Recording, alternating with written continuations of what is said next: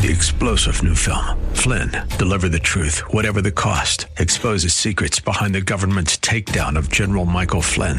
Flynn knew what the intel world had been up to. He ordered the first audit of the use of contractors. This set off alarm bells. He told the truth. He was the most dangerous person for Donald Trump to hire. They had to get rid of Flynn.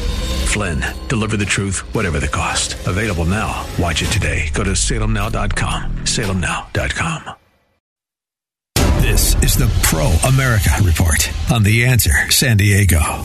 Welcome. Ed Martin here on the Pro America Report. It is great to be with you. Please don't forget, visit proamericareport.com, proamericareport.com to go and sign up there. You can sign up for our daily email, What You Need to Know, the Daily Wink, as well as you can see all these great interviews that are happening. In a few moments, we will talk with Alum Bakare. Alum Bakare, I referenced his article on big tech. I referenced it earlier in the week. He's over at Breitbart.com. He will give us a view for how he thinks big tech is ramping up to make a mess of the fall elections. Interesting to hear the concrete details in his article, which I referenced, runs through them. So that'll be good to him. He's a good interview. He's a very good dude. And also we'll talk again with Cheryl Chumley. You know, I think you know, my listeners know, I've been at this about 5 years on the Great Salem Radio Network. And I love to find people who I haven't heard. Doesn't mean they're not on other places, but I haven't heard on, and get them on frequently and figure out what they're about. This woman, Cheryl Chumley, is a great writer, very clear writer, writes columns and writes over at the Washington Times, WashingtonTimes.com. Her column runs periodically, I'd say at least once a week, but she also is the editor, the online editor over there, and she's written books. And she wrote a book just about 10 years ago, I guess maybe 8 years ago, about how out of control the police state was and the government was, getting out of hand, taking away our liberties. Well, she could have written it like last week. It's pretty neat. So we'll talk with her in a few moments. She wrote about it 2 years ago about how Soros was going to impact our law enforcement by his money spent on prosecutors. And boy, was she right. So we'll see what else she has on her plate and what she's seeing going forward, because she may help us see the future. That's one of the great things. All right. But here's what I have to tell you. What you need to know today. My segment is called Driving Mr. Biden. Driving Mr. Biden, like Driving Miss Daisy.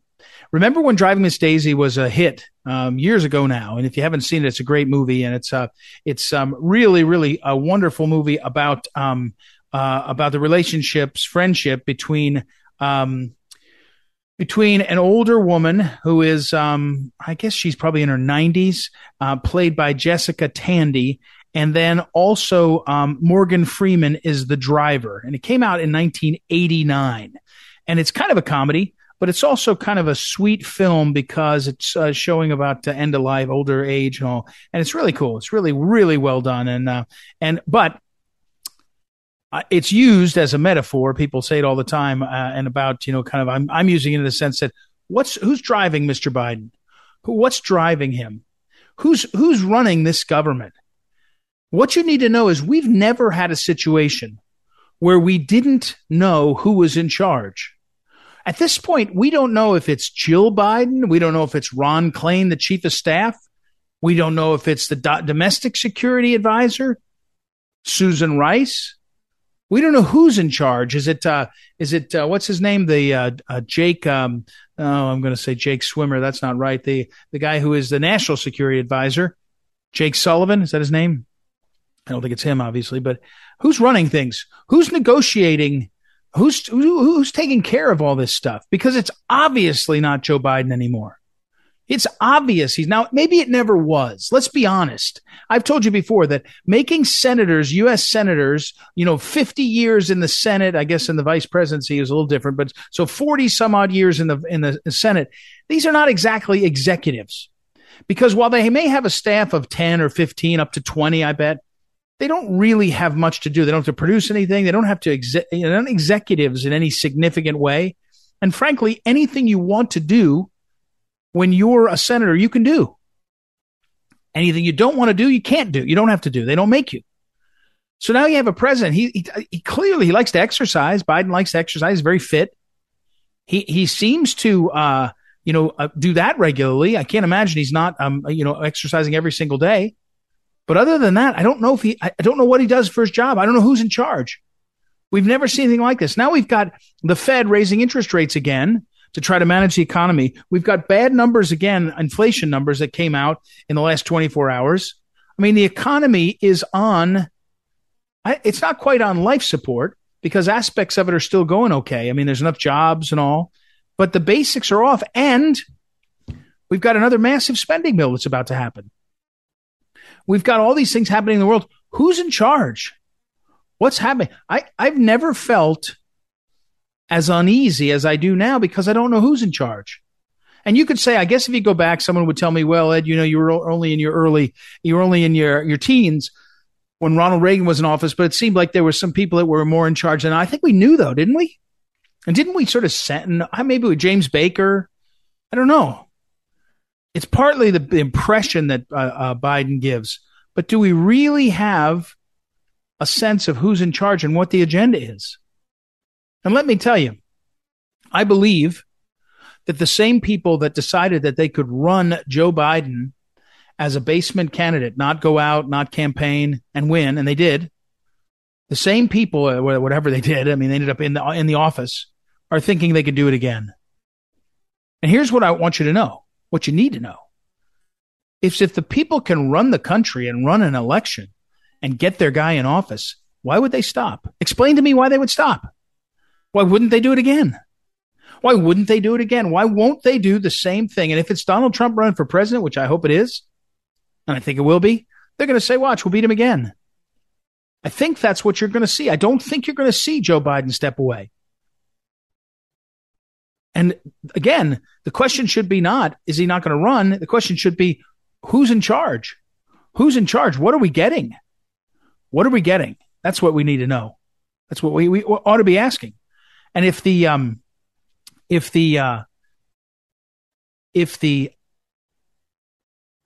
Republicans win, if the Republicans win in the fall, they should demand answers to those.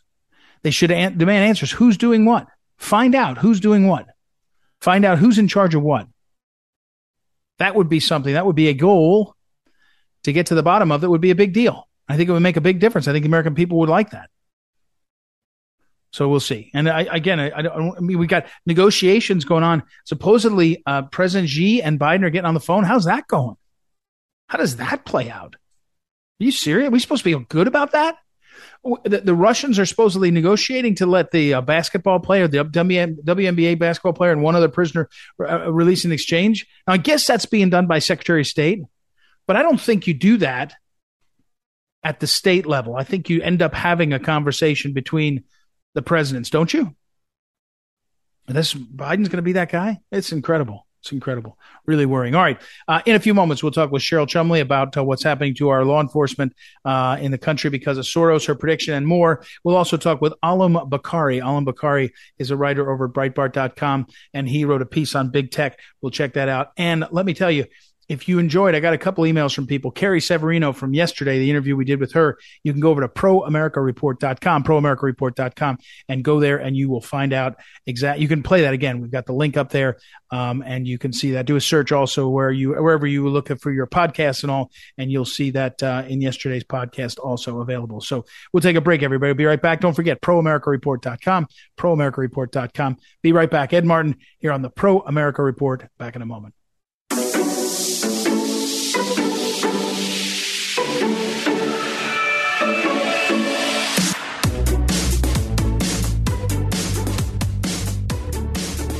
Welcome back. Ed Martin here on the Pro America Report. You have all heard me talking often. The opening segment of the show is my bemoaning the power of the narrative machine, I call it. The narrative machine is big media and big government paired off with big tech. And big tech is one of the more dominant. So I was calling a friend of mine who works at Breitbart. Actually, she works in the Breitbart in the back office, I guess. She's not out in the front side writing. And we were talking about this, and she said, "Oh, you got to talk to Alam Bakari because he's writing a piece." And this was about 2 days ago. It came out yesterday on Breitbart.com. Big Tech's blueprint to stop a red wave in 2022. For all of you that are thinking, "Hey, it sure looks like the issues favor a change in direction in the fall." Well, that may be so, but one of the largest and most influential pieces of the puzzle for having people know what's going on and who to vote for is Big Tech. And here we are. So anyway, I got Alam Bakari on with us from Breitbart.com. How are you, sir? Thank you for coming on. Hi, Ed. I'm doing good. Good to be back on the show. Well, thank you. And first, when you looked into this and you wrote this long piece, you say in the first line about the ever-tightening grip of big tech censorship. But when you looked closer at it, do they have a plan? Is it the way they operate that will be stifling for we the people, or is it a plan that recognizes that certain days in November are more important than the rest of the year, and we got to ramp up for that? I think they do have a plan, and I think the plan really began in the days after the 2016 election. We even saw this in the video we leaked with all the Google executives a couple of days after the election, making plans about how to stop it from happening again. That was the attitude of the entire establishment, and everything that Silicon Valley has done since then, making rules about misinformation, installing fact checkers. It's all been very clearly aimed at this one purpose of controlling the narrative and making what you call the narrative machine that much stronger. And it's so strong now that they can eliminate entire websites from Google search, which is what Google did to Breitbart in 2020 ahead of that election. So yeah, I think this is something that they've been laying the groundwork for years and years. Alam Bakari, by the way, let me get his title right. Senior technology correspondent over at Breitbart News. He wrote a book. I think we had you on for that. The book was called "Deleted: Big Tech's Battle to Erase the Trump Movement and Steal the Election." Within this piece that you recently wrote, I resurrected. I had forgot about it. The famous oversight board, the Facebook oversight board that was supposed to review the choices they made. I think the oversight board reviewed Donald Trump being kicked off, right? Is that right? And then they said, "Oh yeah, you can do that, or you can do it for a while," or what? But tell me about that oversight board and what you discovered. So the oversight board is Facebook's attempt to give a veneer of legitimacy to their censorship. It's obviously filled with anti-Trump people. It's filled with liberals. Maybe one or two token rhinos. But purportedly what they do is they review cases of suspensions and censorship and have the power to overturn it. And they've overturned one or two minor things, but nothing major. In the case of Donald Trump, they just kicked the can down the road. They're going to review it again a year before the election. But I don't think for a second that Facebook is going to reinstate Donald Trump. That sounds that's entirely contrary to what their goals are. Yeah. All right. Back up to some of these specific things. We have this fact checking, right? This is the new thing. They wanted to have a disinformation board within the government that was going to somehow do this, and so that would have fit my narrative machine again, where big government got involved. It looks like that was at least publicly. You don't see it publicly because it sort of was scared off a bit. But all these watchdog groups, right? All these supposedly independent fact checking groups that are they're just constantly going against the center right, conservatives for sure, but the center right in general. And more importantly, they're deciding what's true and what's false. And my question, Alam, is not that they're doing that. It's that your point is they're ramping up, doing more. And I think your point is that it's more effective. They've learned how to do it they don't need to tell you that they're silencing you, Breitbart, for example. They just need to make it so you don't show up in the search engine or show up on the feed, right? And that has been the goal of the misinformation industry, which really didn't exist before 2016. It's entirely a post-2016 phenomenon. No one is really safe from this. We just saw NewsGuard, which is one of these establishment establishment misinformation watchdogs. They just downgraded Fox News so that, if you have NewsGuard installed in your browser, you're going to see a big red warning label next to every Fox News link around the internet. So they did it to Breitbart News as well, and many other conservative sources. And that's a misinformation watchdog. They have this browser app. They partnered with the teachers union, so it's going to be in millions of classrooms. So it really is everywhere. Back to the question, you're a tech journalist, so you live in this space more than I do or than most do. Now that you see the tools they have, how well can they control what people? Let me tell you the dance I go through. I say they control what you see, which controls or influences what you know. And then that controls and influences what you do, right? So that's the sort of flow. How strong are the tools they're using? Well, I mean, if you think about local political races, if you're Googling a candidate and you only see negative stories about that candidate, you're going to be less likely to vote for them. And, that's the real danger is not to people who have already made up their mind. Republicans are going to vote Republican, Democrats are going to vote Democrat. The real danger is undecided voters, especially low information undecided voters who are trying to find new information. If the Democrats and their allies control access to information, that it's not going to go very well for Republicans.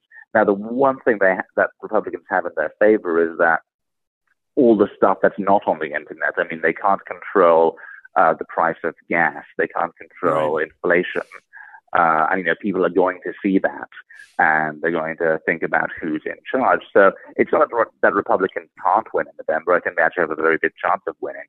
But I don't believe people should think it's inevitable just because things are going so badly in the economy. And the reason it's not inevitable, in my view, is because of the absolute chokehold they have over the flow of information at the moment.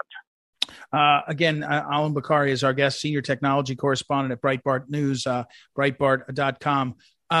Yes, but watch this one, the idea of recession, where for decades and all, if you had 2 months in a row of lack of growth, or 2 quarters, maybe it was called a recession. And there's this for 3 days, because they knew they were coming to the point where this was going to be publicly known. The administration, by accounts of journalists, were pressuring journalists and others to say, call it something different. Say, we're in a different time. The economy's changed. It's not a recession. If you're a normal person, you're mad about the cost of gas, you're mad about the cost of milk. That's true. But you also are influenced by what you hear. So the message I hear right now is gas prices are going down. They've been saying that the last 32 days going down a little bit at a time. And it's not really a recession. It's just a transition.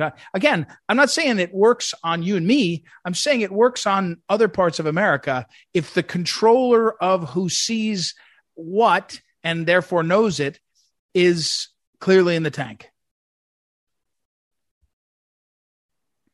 That's why I say in the piece, this red wave people are talking about is actually not inevitable. And it's a sign of how tightly they control the media that they're able to do that, which as I said, they've never done before. Trying to claim a recession is not really a recession. That's how tightly they control the media. And they even have a bill in Congress and the Senate to bail out the media, which they've gotten Republicans to sign on to. It's called the Journalism Competition and Preservation Act, and that would force tech companies to prop up the media by giving them more revenue and creating this media cartel. So, that's another example of them just laying the groundwork, just making sure all the institutions they have that control the flow of information are supported. Again, Alan Bokhari, I'm sorry, I'm running out of time, but you got to read this piece and I hope you're going to do more on it. You should write a book on this, I think, or do more, because I just think people don't quite realize how powerful the pieces are. It's not, if you look at one of them, you go, oh, well, that's kind of, there's this NPR is doing some sort of misinformation bureau. Okay. But you put them all together, the mosaic together, and it's a lot of control for people that don't seem to have the same kind of interests as we do. So, hey, Alam Bakari, thank you again. I'll put it up on social media. We'll have you back again. It was too long. Thank you, sir. Thanks, Ed. All right. Yep. We'll take a break, everybody, and we'll be right back. Don't forget, over at proamericareport.com, I'll post this story and others and the links. Be right back. Ed Martin here on the Pro America Report. Back in a moment.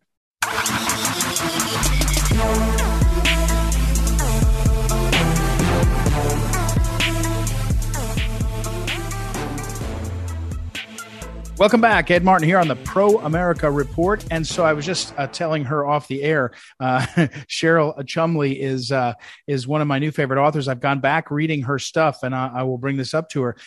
She was over at the Washington Times. She herself is a writer, as well as I think the online editor is the right term. And she has her own website. She's a great writer and very helpful. And more importantly, I used to say, Cheryl, about the late Phyllis Schlafly, as a writer, that's one thing, but finding the issues that are going to be important, not just the day you're writing it, but a week later or 2 weeks later or even longer, is really the challenge. So that's what brings me to you, Cheryl. We had Cheryl Chumley on a few weeks ago, but you wrote a piece almost 2.5 years ago about Soros and talking about Soros and what he was doing. Well, we're 2.5 years later, and we've reaped what he sowed in San Francisco, in St. Louis, from where I'm from, the district attorneys. I think people forget he had a plan, George Soros' money, about 15 to 18 years ago. It was called the Secretary of State's Project, where he went and funded people like Robin Carnahan, who ran in Missouri, where I was from. And she was very, very left wing. But you were all like, wow, what is this? Then it turns out she had very similar set of proposals that she did like others across the country. So first of all, welcome back, Cheryl. And thanks for coming on. And maybe more, tell me, when you wrote the piece about Soros, I know everybody knew him then, but it's really kind of become clearer now 2.5 years later, right? Yeah. First off, Ed, thank you so much for having me back. It's great to be with you. And I'm a big fan of your organization anyhow. Well, thank you. And as far as George Soros goes, yes, he had a plan years ago, which was really very clever when you think about it. Instead of funneling all this money into federal races, into House and Senate seats, which of course he does as well, but you can have a much more immediate impact if you go local. And so George Soros started funneling money through his various PACs and so forth into local district attorneys' races, into local seats that determine the direction of how law enforcement and the justice system will go forth. And this has an immediate impact, and we are reaping what George Soros has sown in terms of legal systems around America and local communities turning their backs on crime and instead supporting the criminal element. So, and again, when you read this piece, it's from, I think, January of 2000, maybe. And so January 2000, it's kind of prescient, looking out, because all sort of come true. But here's my meaning that he ran races in DA, won races in DA, and then had district attorney races and other things, and ended up with people in key positions. So you end up with, and I assume she was supported by the Soros money, but I don't know for sure. But I'll just say the example in my head is that Michigan Attorney General, before there was a reversal of Roe, before Dobbs was announced, she said, "I won't enforce that. I will not enforce a law on the books passed and signed by the governor that bans abortion. I won't do it." Now, there's a difference between discretion, prosecutorial discretion, which our system has always allowed, and it's a sense of, hey, how you charge and what you charge. There's a judgment, and not actually upholding the law. And my point here is Soros ends up with not a reformed system, but a broken system, so that you look up in San Francisco and you say, wait, we passed laws, there are laws, but they won't enforce them. And you start to say, which I think many Americans are saying, not just that there's two tiers. If you're Hillary, you get away with it. If you're Bannon, you don't. But that's one thing. But they just look up and say, the system, which we were told was so important, Constitution, rule of law, it just doesn't work. It's not working anymore. And well, what do we do? And I think that's the other part of it. It's not, he actually is undercutting He has undercut confidence in the legal system at the heart of America. Yes, and that's the long-term peril, right? That's right. The long-term ramifications. And, I wrote about George Soros in a couple of my books, and I actually traced a lot of the funding that he put into various local seats around the country. And first off, it's very difficult to trace because it's not just George Soros to such and such a candidate. It's George Soros tied money through his Open Society Foundation. And it's 50 PACs that he actually established in about every state to take on law enforcement reform, to take on justice system reform. And by reform, it's not just that George Soros wants to do away with the death penalty, which is one of his stated goals, but he actually, as you rightly point out, wants to undercut and destroy the constitutional system in America. And he has done that very successfully in some communities. So much that even your vote doesn't do away with much of his leftist influence. And this is the danger to America when you start to lose faith in the electoral process and simultaneously you lose faith in the justice system. And in many areas of the country, this is what he has done. Cheryl Chumley is our guest. If you go to CherylChumley.com, you can see her books. So I was actually sort of stunned when I saw this. In 2014, you wrote a book. You published a book. You wrote it the years before, I assume, called Police State USA, How Orwell's Nightmare is Becoming Our Reality. And at the time, you had Congressman Louis Gohmert to the forward. And I don't know when Louis got to Congress, but he's not one of these swamp guys that's been up here 30 years. He's been up here maybe 10 or 12. I don't know. But we could talk another time, Cheryl, about what a loss it is that he's leaving office in January. He didn't run for re-election to the House. But back to this book, Police State USA, in 2014. And here we are after we saw what happened with COVID and all the rest. And you wrote about that too. What is it when you now look at this? You wrote about Soros. You wrote these things. What happens to our legal system if people's confidence is undermined? If millions of Americans look up and they say, I don't understand what the January 6th prisoners are. They look like me. They might be like me. I've never hit a cop, but if I trespassed, I wouldn't expect to be in jail for 18 months waiting trial. If you're young and you're other, African American, you're saying the system doesn't work. What happens if more and more of the country don't believe in the legal system? I mean, where do we go? Yeah, because America is based on limited governance, right? Yep. A constitutional system and rule of law. So if you crumble rule of law, it's utter chaos. And then that's when you start to usher in this type of government that's more banana republic in type, which is where we're at now. We have lost, and we saw this under Donald Trump. Donald Trump was very dead on, hit the nail on the head when he called out the deep state. And a lot of even conservatives didn't like that phrase, and they found it offensive. But the longer he served, the more you saw these nefarious forces in what was supposed to be the unbiased branch of government, the law enforcement, the FBI, and so forth, being weaponized against the American citizenry and actually rising above rule of law. And you saw video after video of some of these so-called law enforcement agents just bypassing the process of law and order that we're all supposed to live under, the blind justice process, and just stormtroop into people's homes along with CNN camera crews and do these arrests that were then publicized, and the American people were starting to cheer about it. But what happened to that concept in America that you are innocent until proven guilty? And that's what happens when you start to have a crumbled law enforcement and justice system.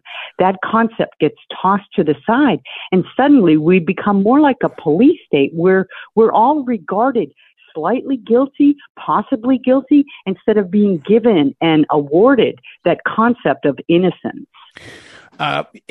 Cheryl, I mean, I hope you're writing more. I mean, I hope you're writing more because, I mean, again, I want to transition to this. We're talking with Cheryl Chumley and CherylChumley.com. You can see all of her books because I got to say them out loud, Cheryl. Another one is called The Devil in D.C., which is from from I don't know what year, you'll tell me, the country, winning back the country from the beast in Washington, which is again perfect. And then socialists don't sleep, Christians must rise or America will fall, which is right there. And then even more important, the way that we talked about this is when you were on the show before with lockdown, the socialist plan to take away your freedom. I guess the question, Cheryl, is from the standpoint of a writer now, you can see the breadth of the history and the founding and all. The path back, because the path to get things back in the right direction. Trump wins. I'll never forget. I had an interview on the radio show of a guy that watches the UN, and he said, "I got to tell you, Ed," he said, "we were just making headway in year 3 of Trump, and then he lost, and it's all been reversed in 10 minutes." In terms of getting sort of a voice there and not being, the craziness of the UN. And I thought, so winning back or getting back on the right track, Cheryl, when. This is the big problem for me. Big tech and big media are now aiding the government. So you don't actually have to just fight the government. You now have to fight all of the media, the big media, cable and all that, which are sophisticated in what they're doing. They're less sophisticated than big tech. Big tech is using neuroscience to change the way our heads are and our kids' heads are. What's the way back?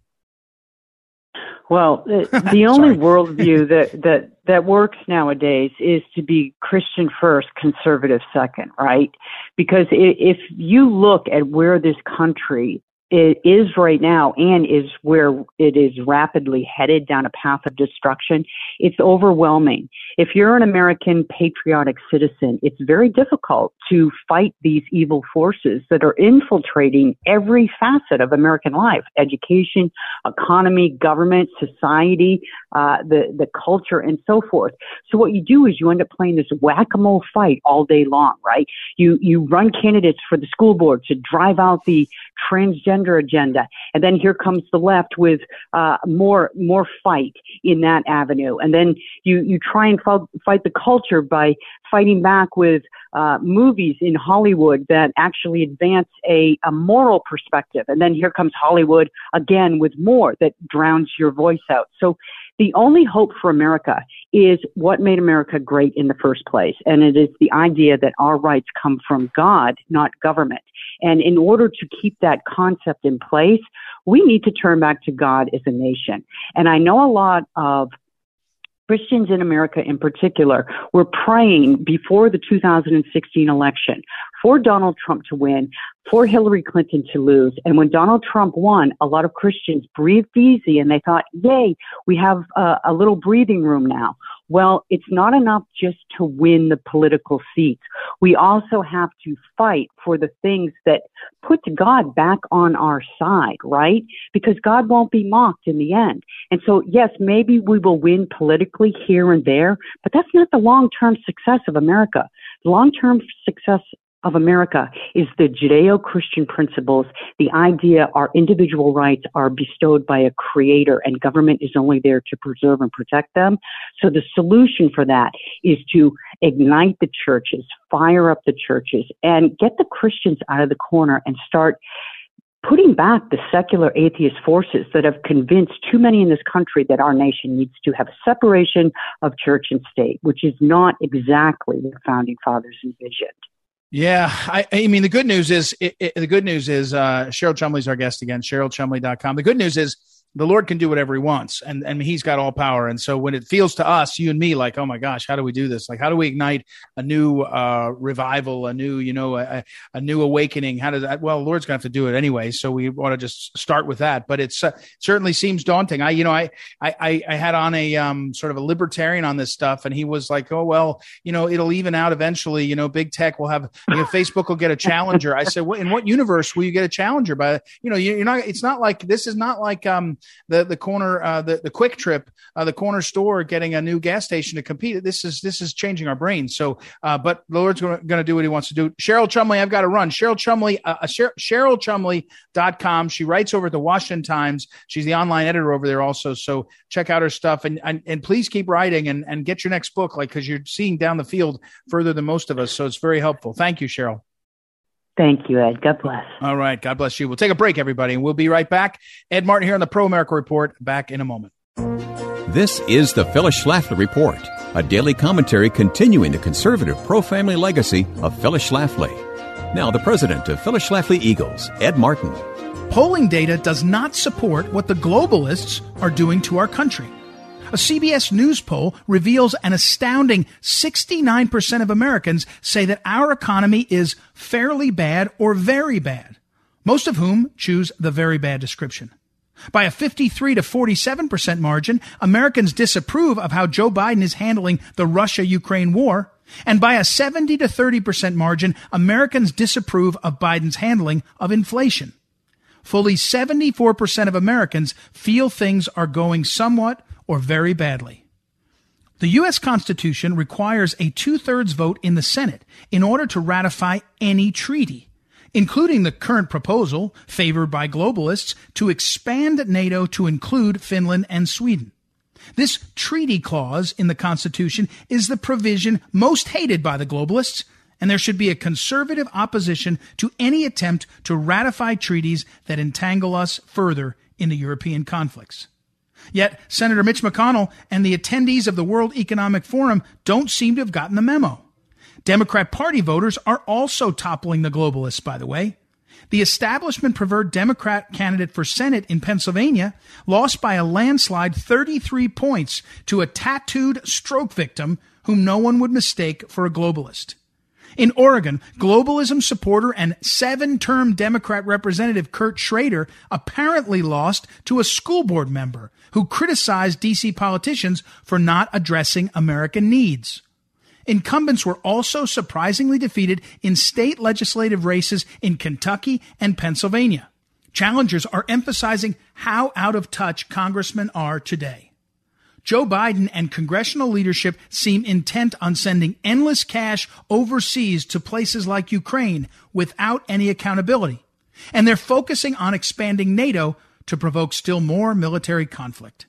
No matter how powerful globalists may be, they are no match for a determined and well-organized group of American patriots. It's up to us to take a stand. This has been the Phyllis Schlafly Report from Phyllis Schlafly Eagles. As leader of the free world, America has a responsibility to stay strong in economics, industry, morality, and military capability. Never hesitating to say America first. At phyllisschlafly.com, you'll see why the best foreign policy begins with a strong America. Join the conversation at phyllisschlafly.com. Thanks for listening, and join us again for the Phyllis Schlafly Report.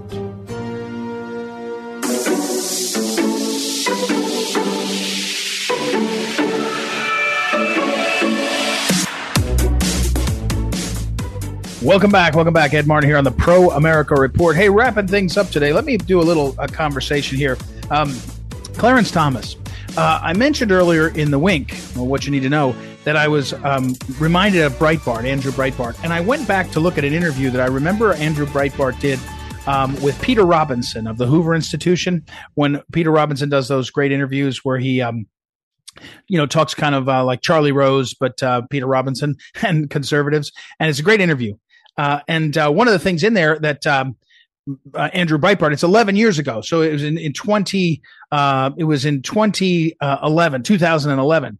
And Andrew Breitbart references the fact that the media goes after Clarence Thomas. That they always go after Clarence Thomas, he says. And he's like, it's just outrageous. They go after Clarence Thomas. This guy's accomplished and all. And flash forward all the way to today. And over the weekend, we had Adam Schiff, the congressman from California, go on TV and basically admit, in all intents and purposes, he admitted that they're trying to subpoena or trying to force Ginny Thomas, the longtime wife of Clarence Thomas, to testify before the select committee, the January 6th show trial committee. And he basically admitted they're doing it because of everything that's gone on and what role she played, and meaning broadly the impact of her on her husband's job. Not whether she was involved in January 6th, but whether there was interactions between her and her husband or something like that. He basically said, now think about what that means. That means that Congress is targeting a Supreme Court justice and his relationships because they don't like him. And he's been around now for all these years, 25 years or so, not more than that, 30 years ago, almost 30, on the Supreme Court for 30 plus, or just about 30 years. And coming up on 30 years, I guess it was in 1991, a little bit more than 30 years, and coming up on 32 years. But in the public eye, as a judge on the D.C. Circuit Court of Appeals and as the head of the EEOC, probably for 40 years, close to it. And so this Congress thinks it's okay to target a Supreme Court justice and his relationships because they don't like him. Not because that there's no facts that are presented. They're just fishing. And they're fishing in the direction of the interactions, how the court functions, et cetera, et cetera. Now, my point here is that these people are so willing to drive down the respect for the institutions. It's breathtaking. And the fact that the media isn't all over Adam Schiff for what he's talked about and how he talked about it is crazy to me. It's crazy to me, and yet they're not. And so leave Clarence Thomas and his wife alone, for goodness sakes. I mean, at this point, it is completely out of control what they're doing and how they're doing it. And we ought to all be up in arms, really. I mean, imagine if you were targeting, I don't know, Ruth Bader Ginsburg for her interactions with her husband. I think he was a lawyer too, and what he was doing and where they were, how they were talking to people about conservative policies. Or I mean, it's just crazy. It's beyond the pale.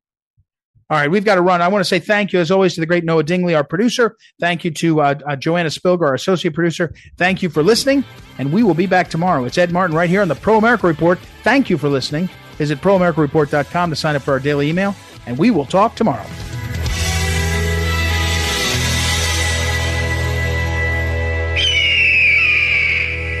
This is the Pro America Report on The Answer San Diego. 3-star General Michael J. Flynn, head of the Pentagon Intelligence Agency, knew all the government's dirty secrets. He was one of the most respected generals in the military. Flynn knew what the intel world had been up to. He understood its funding. He ordered the first audit of the use of contractors. This set off alarm bells. The explosive new documentary, Flynn, Deliver the Truth, Whatever the Cost, uncovers the facts behind this scandal. Flynn told the truth. He was the most dangerous person for Donald Trump to hire. I find out the worst enemy that I'm going to face in my life is right here in America. They took my assessment and they wanted me to change it. And I was like, I'm not changing it. They had to get rid of Flynn. With in-depth interviews, archival footage, and never-before-seen personal records of the man behind the headlines. I just felt like I was drowning. Flynn, Deliver the Truth, Whatever the Cost. Available now. Watch it today. Go to salemnow.com. salemnow.com.